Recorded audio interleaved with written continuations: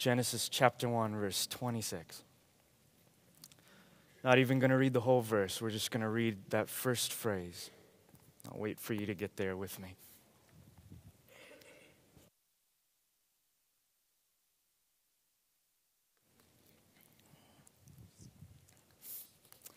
Genesis chapter 1, verse 26. Y'all there?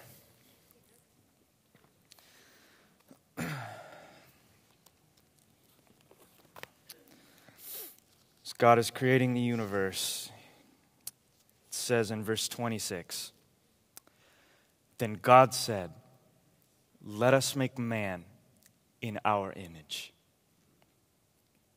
This is the word of the Lord. Let's pray.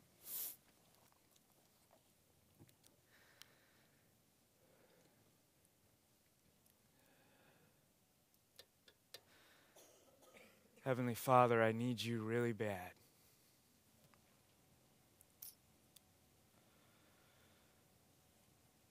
To stay out of the way and to let the Holy Spirit speak to your church today.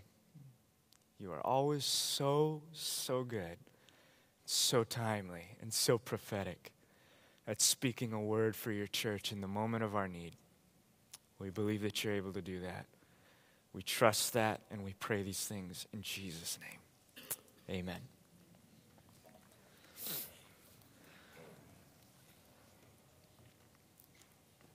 Then God said, "Let us make man in our image."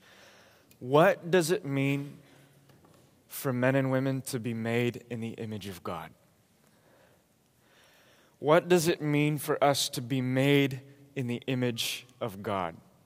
I think, at least off the top of our head, we can at least say that there is something about humanity that is different than every other created thing that relates directly to God. There is some level of similarity, something that we share with God.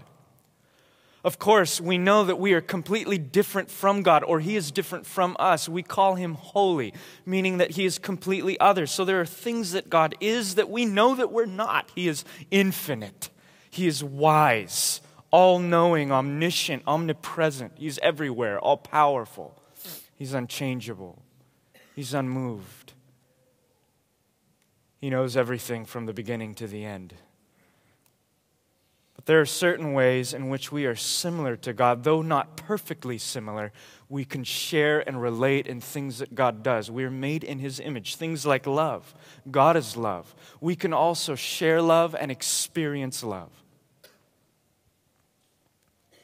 We are rational. We can think through certain things. We have a consciousness of ourselves.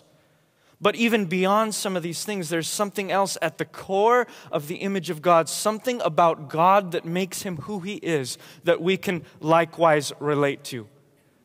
And this is simply that the God that Christians worship is distinctly and uniquely Trinitarian. Meaning, unlike any other professed or confessed God, the God that Christians serve exists in three persons: the Father, the Son, and the Holy Spirit. Now, you can look from Genesis to Revelation and not see anything that says Trinity. It was Tertullian who first coined the term Trinity in the 3rd century in his attempt to try to describe what he saw in the Scriptures as the identity of God, and it was saturating the Scriptures. 106 passages explicitly speaking of a relationship between the three persons of the Godhead. I'll just give you one of them. Jesus commanded His people, His disciples, to baptize converts in the name, not the names, but the singular name of the Father, Son, and the Holy Spirit. In the 17th century, the church would try to describe this accurately in the Westminster Shorter Catechism, saying that there are three persons in the Godhead: the Father, the Son, and the Holy Ghost. And these three are one God, the same substance, equal in power and glory. And for 3 centuries, the church would begin to wrestle with articulating how that even works and what it means. In the 5th century, a document would be thrown together called the Athanasian Creed, which said, and I quote, "Whosoever will be saved, before all things, it is necessary that he hold the Catholic faith," meaning the universal faith, not the Roman Catholic Church, but the universal faith, "which faith except everyone do keep whole and undefiled, without doubt he shall perish everlastingly." And this is what we should believe. It's this, that we worship one God in Trinity, and Trinity in unity, neither confounding the persons nor dividing the substance. In other words, the early church would say, this is so absolutely important that to say that you are a Christian means that you believe that God exists in three persons. Now, I want to stop right here and address the pink elephant in the room. Because some of you perhaps came in, you're saying, you know what, I just wanted a 3-point sermon on how to balance my checkbook or how to get through the day without going crazy. This is all very esoteric and mysterious. What does this have to do with my life? What does this have to do with what I'm going through? And to you, my friends, I would say absolutely everything. Anything in Christianity that is good because God is Trinity. Everything. The creation of the universe exists because God is Trinity. It was God who spoke the universe in existence, Genesis chapter 1, with the instrumentation of the Son of God in Colossians, who made all things, even as the Holy Spirit was hovering over the waters, Genesis chapter 1, verse 2. Our salvation is dependent and contingent on the fact that God exists in three persons. The Father predestines, the Son accomplishes, and the Holy Spirit applies. And even our relationships are contingent on the Father, the Son, and the Holy Spirit. What does it mean for God to be Trinity, but that God exists in relationship? Look back at our verse, Genesis chapter 1, verse 26. Then God said, "Let us make man in our image." When God speaks of himself, he uses the first person plural.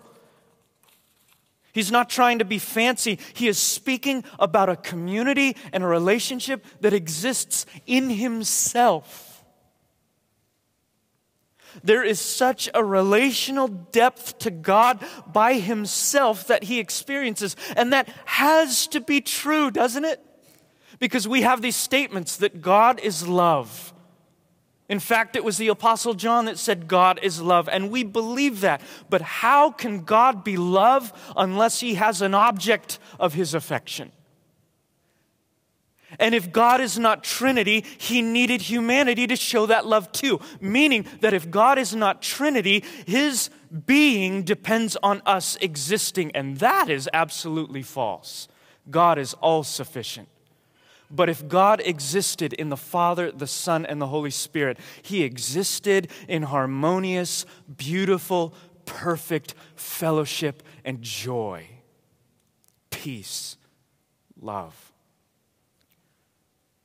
In fact, we see that theme throughout the Scriptures. John 3:16, God so loved the world that he gave his only begotten Son. The Father is known for giving love. The Son is known as being the object of that love and sharing that love with others. It was of the Son that it was said, "This is my beloved Son," the Father would say, "in whom I am well pleased." And it's the Holy Spirit that seems to stir up that love, pouring the love of the Father abroad into our hearts. The Father gives love. The Son is the object of that love and shares that love. The Spirit stirs up that love. This can only be explained by what the medieval scholars would say in just a couple phrases, not knowing any other way to put it. Perichoresis, the divine dance. Their only way of describing God was as a divine dance of fellowship that existed between those three persons. So what in the world does it mean to be made in the image of God? It means we get pulled into a divine dance. It means that we too were made for a relationship. It means that He created us not because God was lonely. He didn't need us. He created us because He wanted to share Himself with us. That our very purpose is to be swept up in the joy of the Father, the Son, and the Holy Spirit. And yet it doesn't even stop there. In Genesis chapter 2, verse 18, it says, "Then the Lord God said, 'It is not good for man to be alone. I will make a helper as his complement,'" or literally as his counterpart. I want you to think about that just for a moment. Don't let the gravity of that statement escape you. God made humanity to experience Him in a divine dance which was perfect and unblemished from sin. And yet, even in that moment, He says, "It is not over. I will create other relationships in which this will spill over." It's not enough that you would have this divine relationship. You will also need these human relationships. You were made not just for divine relationship, but other relationships with other image bearers to reflect our enjoyment of God off each other in the way, and in that way escalating the experience that we have in the joy of the Lord. God wants to spread Himself. He wants to spread the joy that He has known from all of eternity in and of Himself. The love that He has known throughout all eternity, the peace, the comfort, all of that stuff that exists from Him and by Him. He wants to share it in a community of people in which He would cause His dwelling to reside.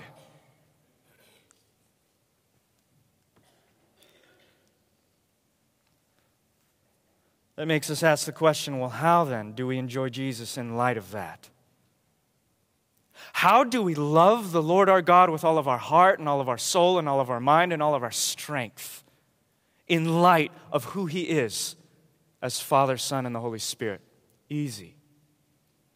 Enjoying Jesus takes place most potently in the context of Christ-centered relationships. Not just when things are going perfectly, but when things are going awfully. When the world is crumbling around you and things don't make sense in life, we have a transcendent ability and gift by God to enjoy God in the midst of all of that. And its most potent form, according to the Scriptures, takes place in Christ-centered relationships. Jesus in John chapter 17, verse 20 through 23, would pray to the Father for us. And He would say this, "I pray not only for these disciples, but also for those who believe in Me through their message." He might as well just say reality. I'm not only praying for my disciples, Peter and Paul and John and James, but everyone after them who will believe in their message. What does He pray? Listen to this. "May they all be one as You, Father, are in Me and I am in You. May they also be in us so the world may believe that You sent Me. I have given them the glory You have given Me. May they be one as we are one. I am in them and You are in Me. May they be made completely one so the world may know that You have sent Me and have loved them as You have loved Me."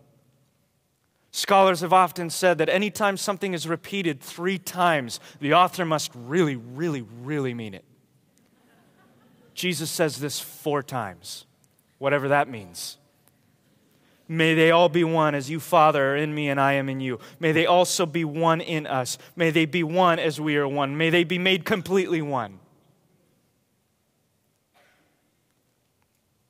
I can't help but think that there's something Jesus wants us to get and apprehend and understand about earthly relationships that are centered around Christ. And I think we can pull from that at least one thing. Individualism is not normative of Christianity. This sense in which we can be lone rangers and just follow Jesus in the quietness of our own personal relationships apart from other people seems to be absolutely foreign from the New Testament. I've often heard it say lines similar to this nature: I love Jesus, just not religion, or I love Jesus, just not the church.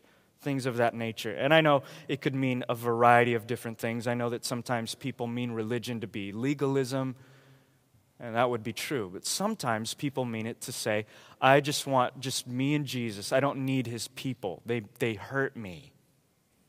They disappoint me. They fail me. It's just me and the Lord.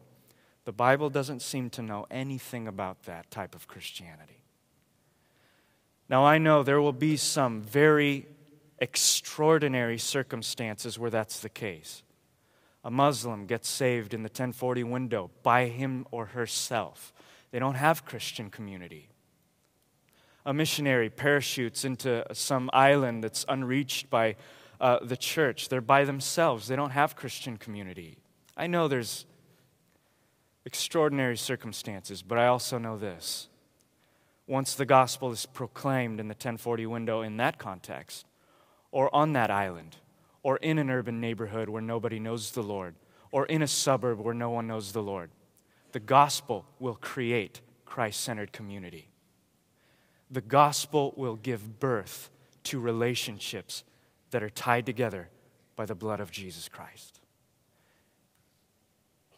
Christianity seems to know nothing of this individualistic type of faith. The gospel creates community in its path.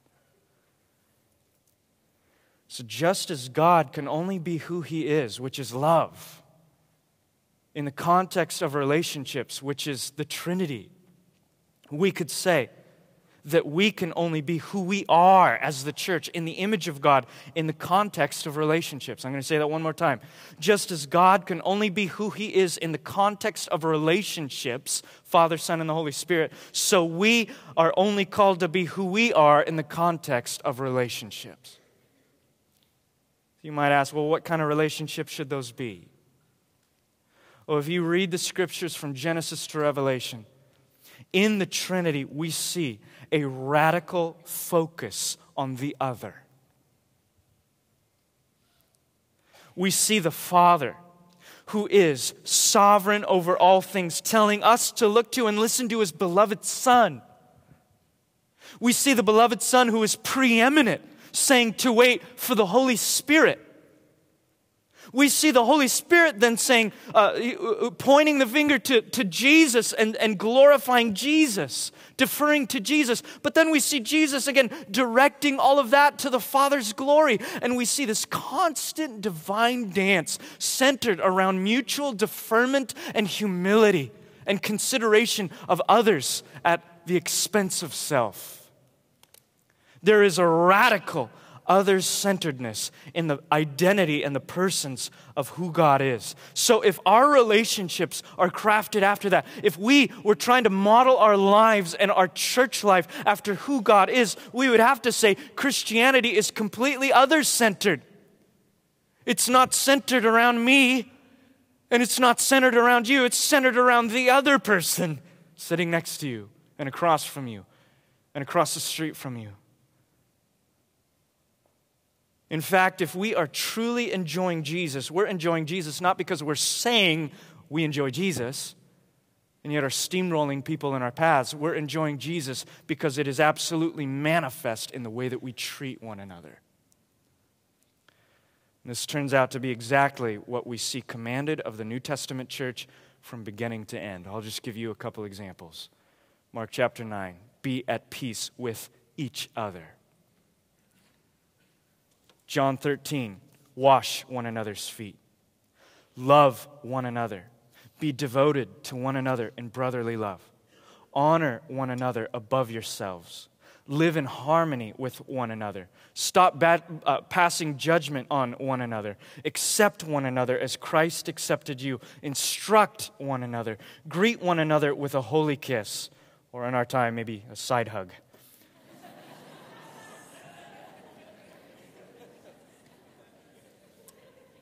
Have equal concern for each other. Serve one another in love. Carry each other's burdens. Be patient, bearing with one another in love. Be kind and compassionate to one another. Forgive each other. Speak to one another with psalms and hymns and spiritual songs. Submit to one another out of reverence for Christ. In humility, consider others more important than yourselves. Bear with each other. Forgive whatever grievances you may have against one another. Make your love increase and overflow for each other. Encourage one another. Build each other up. Spur one another on towards love and good deeds. Do not slander one another. Don't grumble against each other. Confess your sins to each other. Pray for each other. Love one another deeply from the heart. Live in harmony with one another. Offer hospitality to one another without grumbling. Serve one another. Clothe yourself in humility towards one another. Love one another. All of the New Testament seems to reflect the glory of God. Yeah, let's praise the Lord today.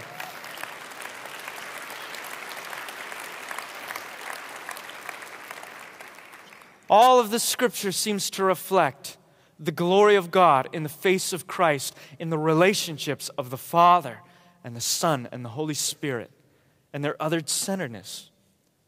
The call to enjoy Jesus, to love the Lord your God with all of your heart and all of your soul and all of your mind and all of your strength, is a call to be others-centered. So if we are to obey that, knowing that this is a work of God, it's hard to be selfless. It's impossible maybe. So this is a work of God, but if it's a work of God amongst us, then our charge of obedience would to be to position ourselves in a place to do that.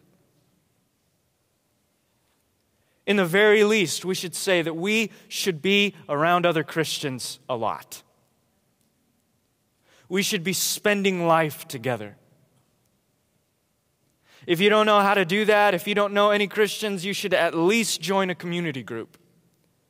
You should be in homes with other Christians. You should be sharing meals with other Christians. You should be weeping with other Christians who are in a place of distress. You should be confessing sin with other Christians. You should be praying for other Christians. You should be going through the Scriptures with other Christians. You should be laughing with other Christians. You should be sharing meals and having a great time with other Christians.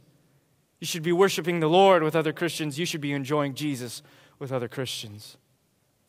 You should be discipling. Are you discipling someone in your life? Are you being discipled by someone? At the very least, to position ourselves to fully enjoy Jesus would be to say, am I with the people of God who are enjoying Christ? Now, this doesn't mean we turn it into a holy huddle. Don't escape the world. Don't escape the non-believer. We are to share life with non-believers too. But we're to share life with other believers as well. Now, perhaps some of you are hearing this and you're saying, you know what, great, Lazo, this is wonderful. Very poetic and Trinitarian and words like substance and all of that. Great.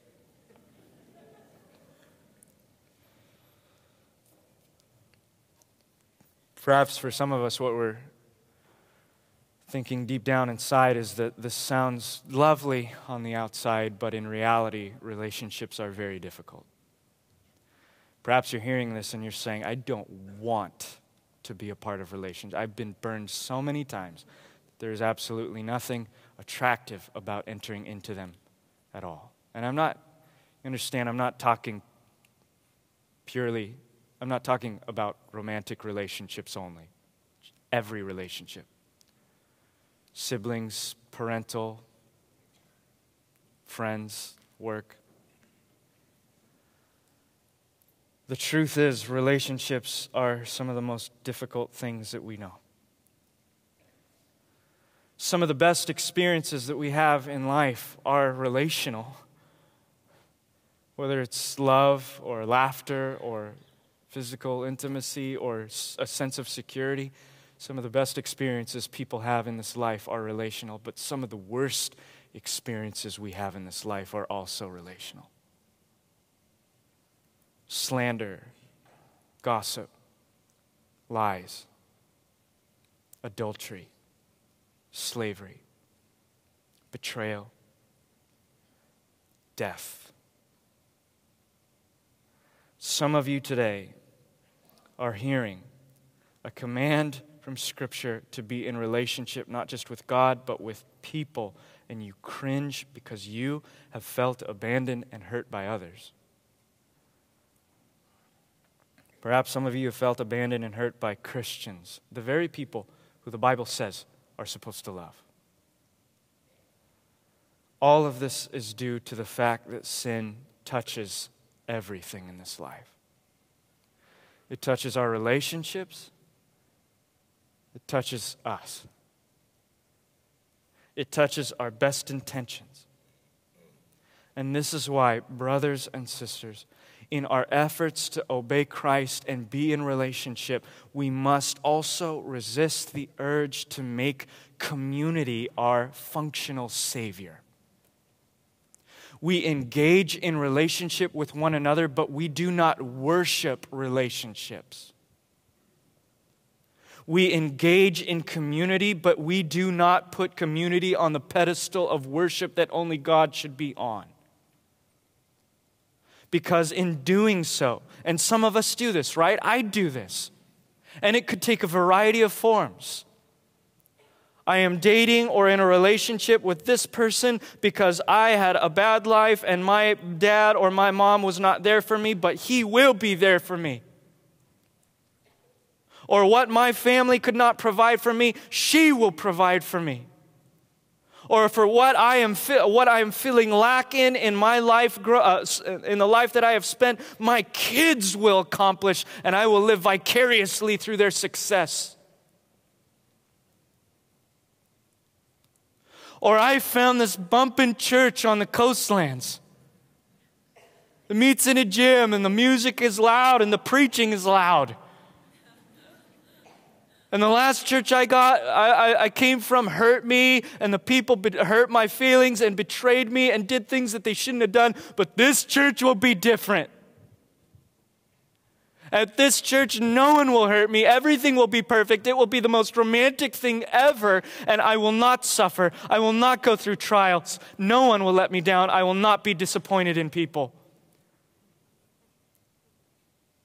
This particular congregation may be one of the most difficult in the area because it is fairly large. And you see what we do when we do things like that.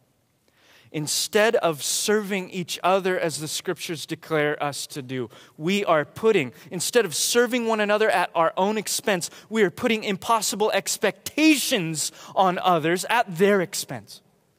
Expectations that are often impossible for them to bear and crush them under the weight of our impossible expectations. And when they fail to meet them, will crush us under the weight of our disappointment.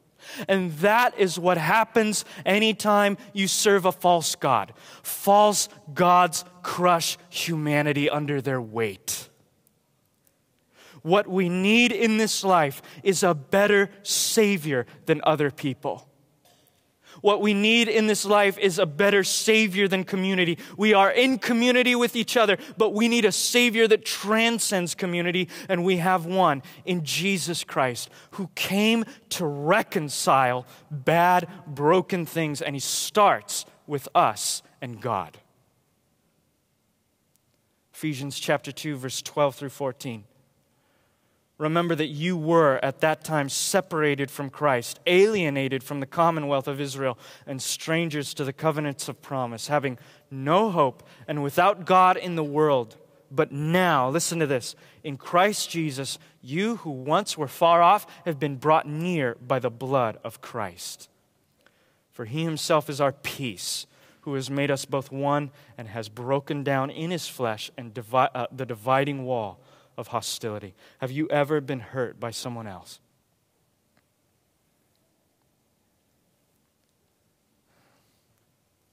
Have you ever been devastated by someone else? Brothers and sisters, I have this to say to you.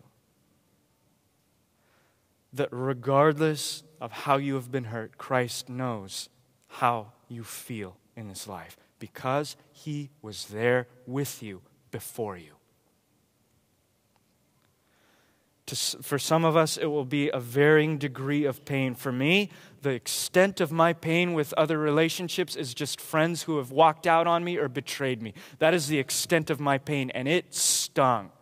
I've shared some of those things with you. Led me to a place of bitterness and hurt and pain. For some of you, it is far exceeds what I've been through. For some of you, it's not just an act of hurt or pain or something that someone said that was a dear friend. It was perhaps a spouse or a parent or a loved one. Maybe it wasn't something that was said that hurt. Maybe it was the loss of a loved one. But for some of you, it's not just years of knowing someone that exacerbates that pain. It's decades. While being abandoned by, hurt by, betrayed by, or losing a loved one that you have known for many years is incredibly heartbreaking, I want you to understand and begin to wrap your head around this, how infinitely more devastating what the Son of God felt when the Father abandoned him on the cross. Or as we would say theologically, turned his face away, as the hymn declares. As Jesus would say in Psalm 22, my God, why have you forsaken me? Remember that this isn't some friendship that I have had since I was in high school, or a parent or a loved one that I have had for 30 years. This is Jesus who has experienced perfect fellowship and harmony for all of eternity with the Father that has been unbroken. And in that moment, it has been torn. Why? Why did the Father turn his face away in that moment? Because Jesus, the Son of the living God, was taking upon himself the sin of humanity. The garbage and the drama and the heartache and the things that we have done in our own relationships against one another. He took it upon himself, becoming sin for us so that we might become the righteousness of God in Christ.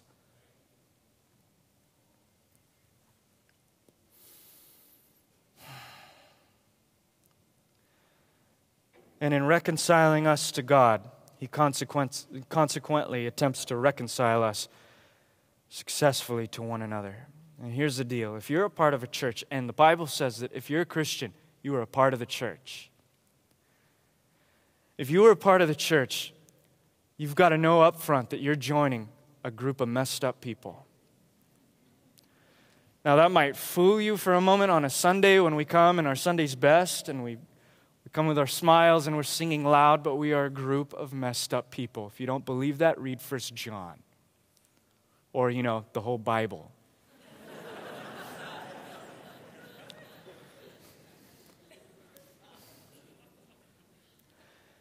And there's a tension in there. The tension is that we know from the Scriptures that we were made for other-centered relationships, but we are all truthfully self-centered. How in the world does that work? It works by the power of the gospel of Jesus Christ. The gospel gives us a future hope. Our future hope in the gospel is that Christ will one day beautify everything that is ugly and broken. Christ will one day reconcile broken relationships, wipe every tear from our eyes, heal every sickness, heal every disease, and take away death and shame and the grave and sin along with it. I can't help but think of this one scene in The Lion, the Witch, and the Wardrobe from C.S. Lewis's book. When the four kids are sitting around the table with those two beavers, Mr. and Mrs. Beaver, and they're sitting and they're drinking their milk and they're waiting, like, what are we going to do about the White Witch? What are we going to do about the White Witch? She's ruining everything, turning all of our friends into stone. What are we going to do? Should we do it? And Mr. Beaver says, no, you can't do anything. You've got to wait for Aslan. You've got to wait for him to come. C.S. Lewis, famous for that parallel, that Aslan is a parallel of God, Christ himself. And Edmund pipes up and says, naively, wait a minute. Don't you think that when the White Witch sees Aslan that she'll turn him into stone too? And Mr. Beaver just sits back and just begins to crack up laughing at this little boy. He basically says, you're so cute. And he says something to this effect. Listen, son of Adam, Edmund, I will give extra credit to the white witch if she can even look him in the eye when he sets his foot down. I will give her extra credit if she can even look him in the face when he steps on the scene. No, when Aslan comes, he will right every wrong, and he will manifest his power and dominion over his kingdom once and for all. Paul says in Colossians chapter 1, verse 19 through 20, God was pleased to have all of his fullness dwell in Christ, and through Christ to reconcile everything to himself by making peace through the blood of the cross, whether things on earth or things in heaven. The true Aslan is coming, and he will right everything that has been broken in this life. And our future hope is in his resurrection. But the gospel also gives us a present hope for now.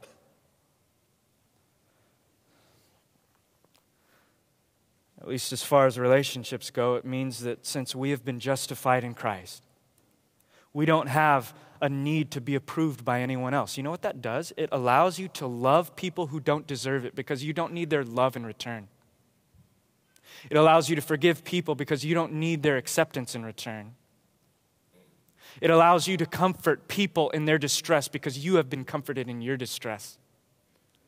It means that you are enabled to experience joy in the resurrection and share that joy with others, even in times of immense suffering. And that is a powerful force of reconciliation in a world that desperately needs grace, that desperately needs a promise of hope.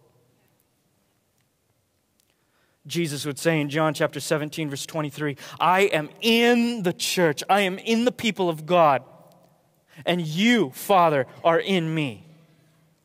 May they be made completely one so that the world may know that you have sent me and have loved them as you have loved me. In other words, Christian relationships become the launch pad for the mission of God. As you are experiencing the enjoyment of Christ in all circumstances with other people of like mind, reflecting the transcendent truth that Jesus Christ has conquered death, sin, and the grave, and you believe that, it manifests the gospel. It proclaims the gospel to those who desperately need it. Paul said, we weep, but we do not mourn in the same way that the world mourns, as though they had no hope. We weep and mourn as people who have a transcendent hope. And in a world without hope, the identity of God in the Father, the Son, and the Holy Spirit shows us this, that the reason relationships exist is because God cannot help but share himself with others. He cannot help but share his goodness with others. He cannot help but share his joy with others. He cannot help but share his peace with others and his comfort with others. And he made you specifically so that you could enjoy him and to enjoy him with others. And when you are enjoying God in community with other people, even in the midst of tragedy, you will be able to say with confidence, as the Apostle Paul said, I am convinced that neither death nor life, nor angels nor principalities, nor things present nor things to come, nor powers, nor height, nor depth, nor any other created thing will be able to separate us from the love of God, which is in Christ Jesus our Lord.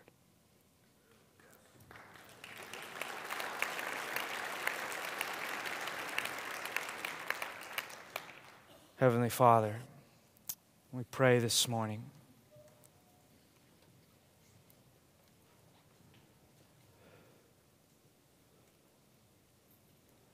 that you would manifest the tangible presence of the glory of God in this place.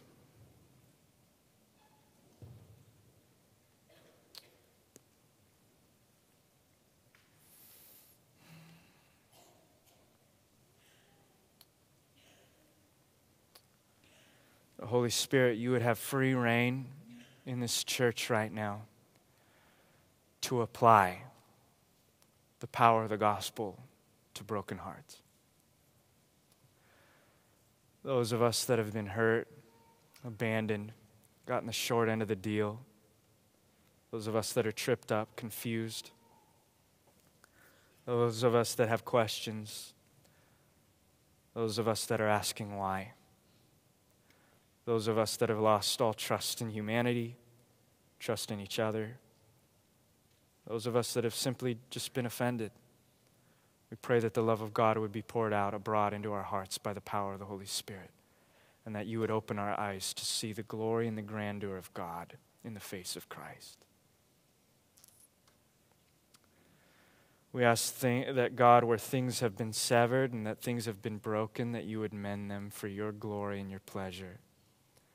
And we pray, Lord, that you would carve out of our church a gathering of men and women who are so tightly knit to you, Christ, that we can't get away from each other. That in pulling close to the center, we would also bump shoulders with one another in the most profound, life-changing ways. You've called us into a covenant community, for richer, for poorer, for better, for worse. This is our family. God, you are the head of this family. Lead us where you choose to. We will follow you into the darkest places, knowing that you are the light that shines into the dark. We pray these things in Jesus' name.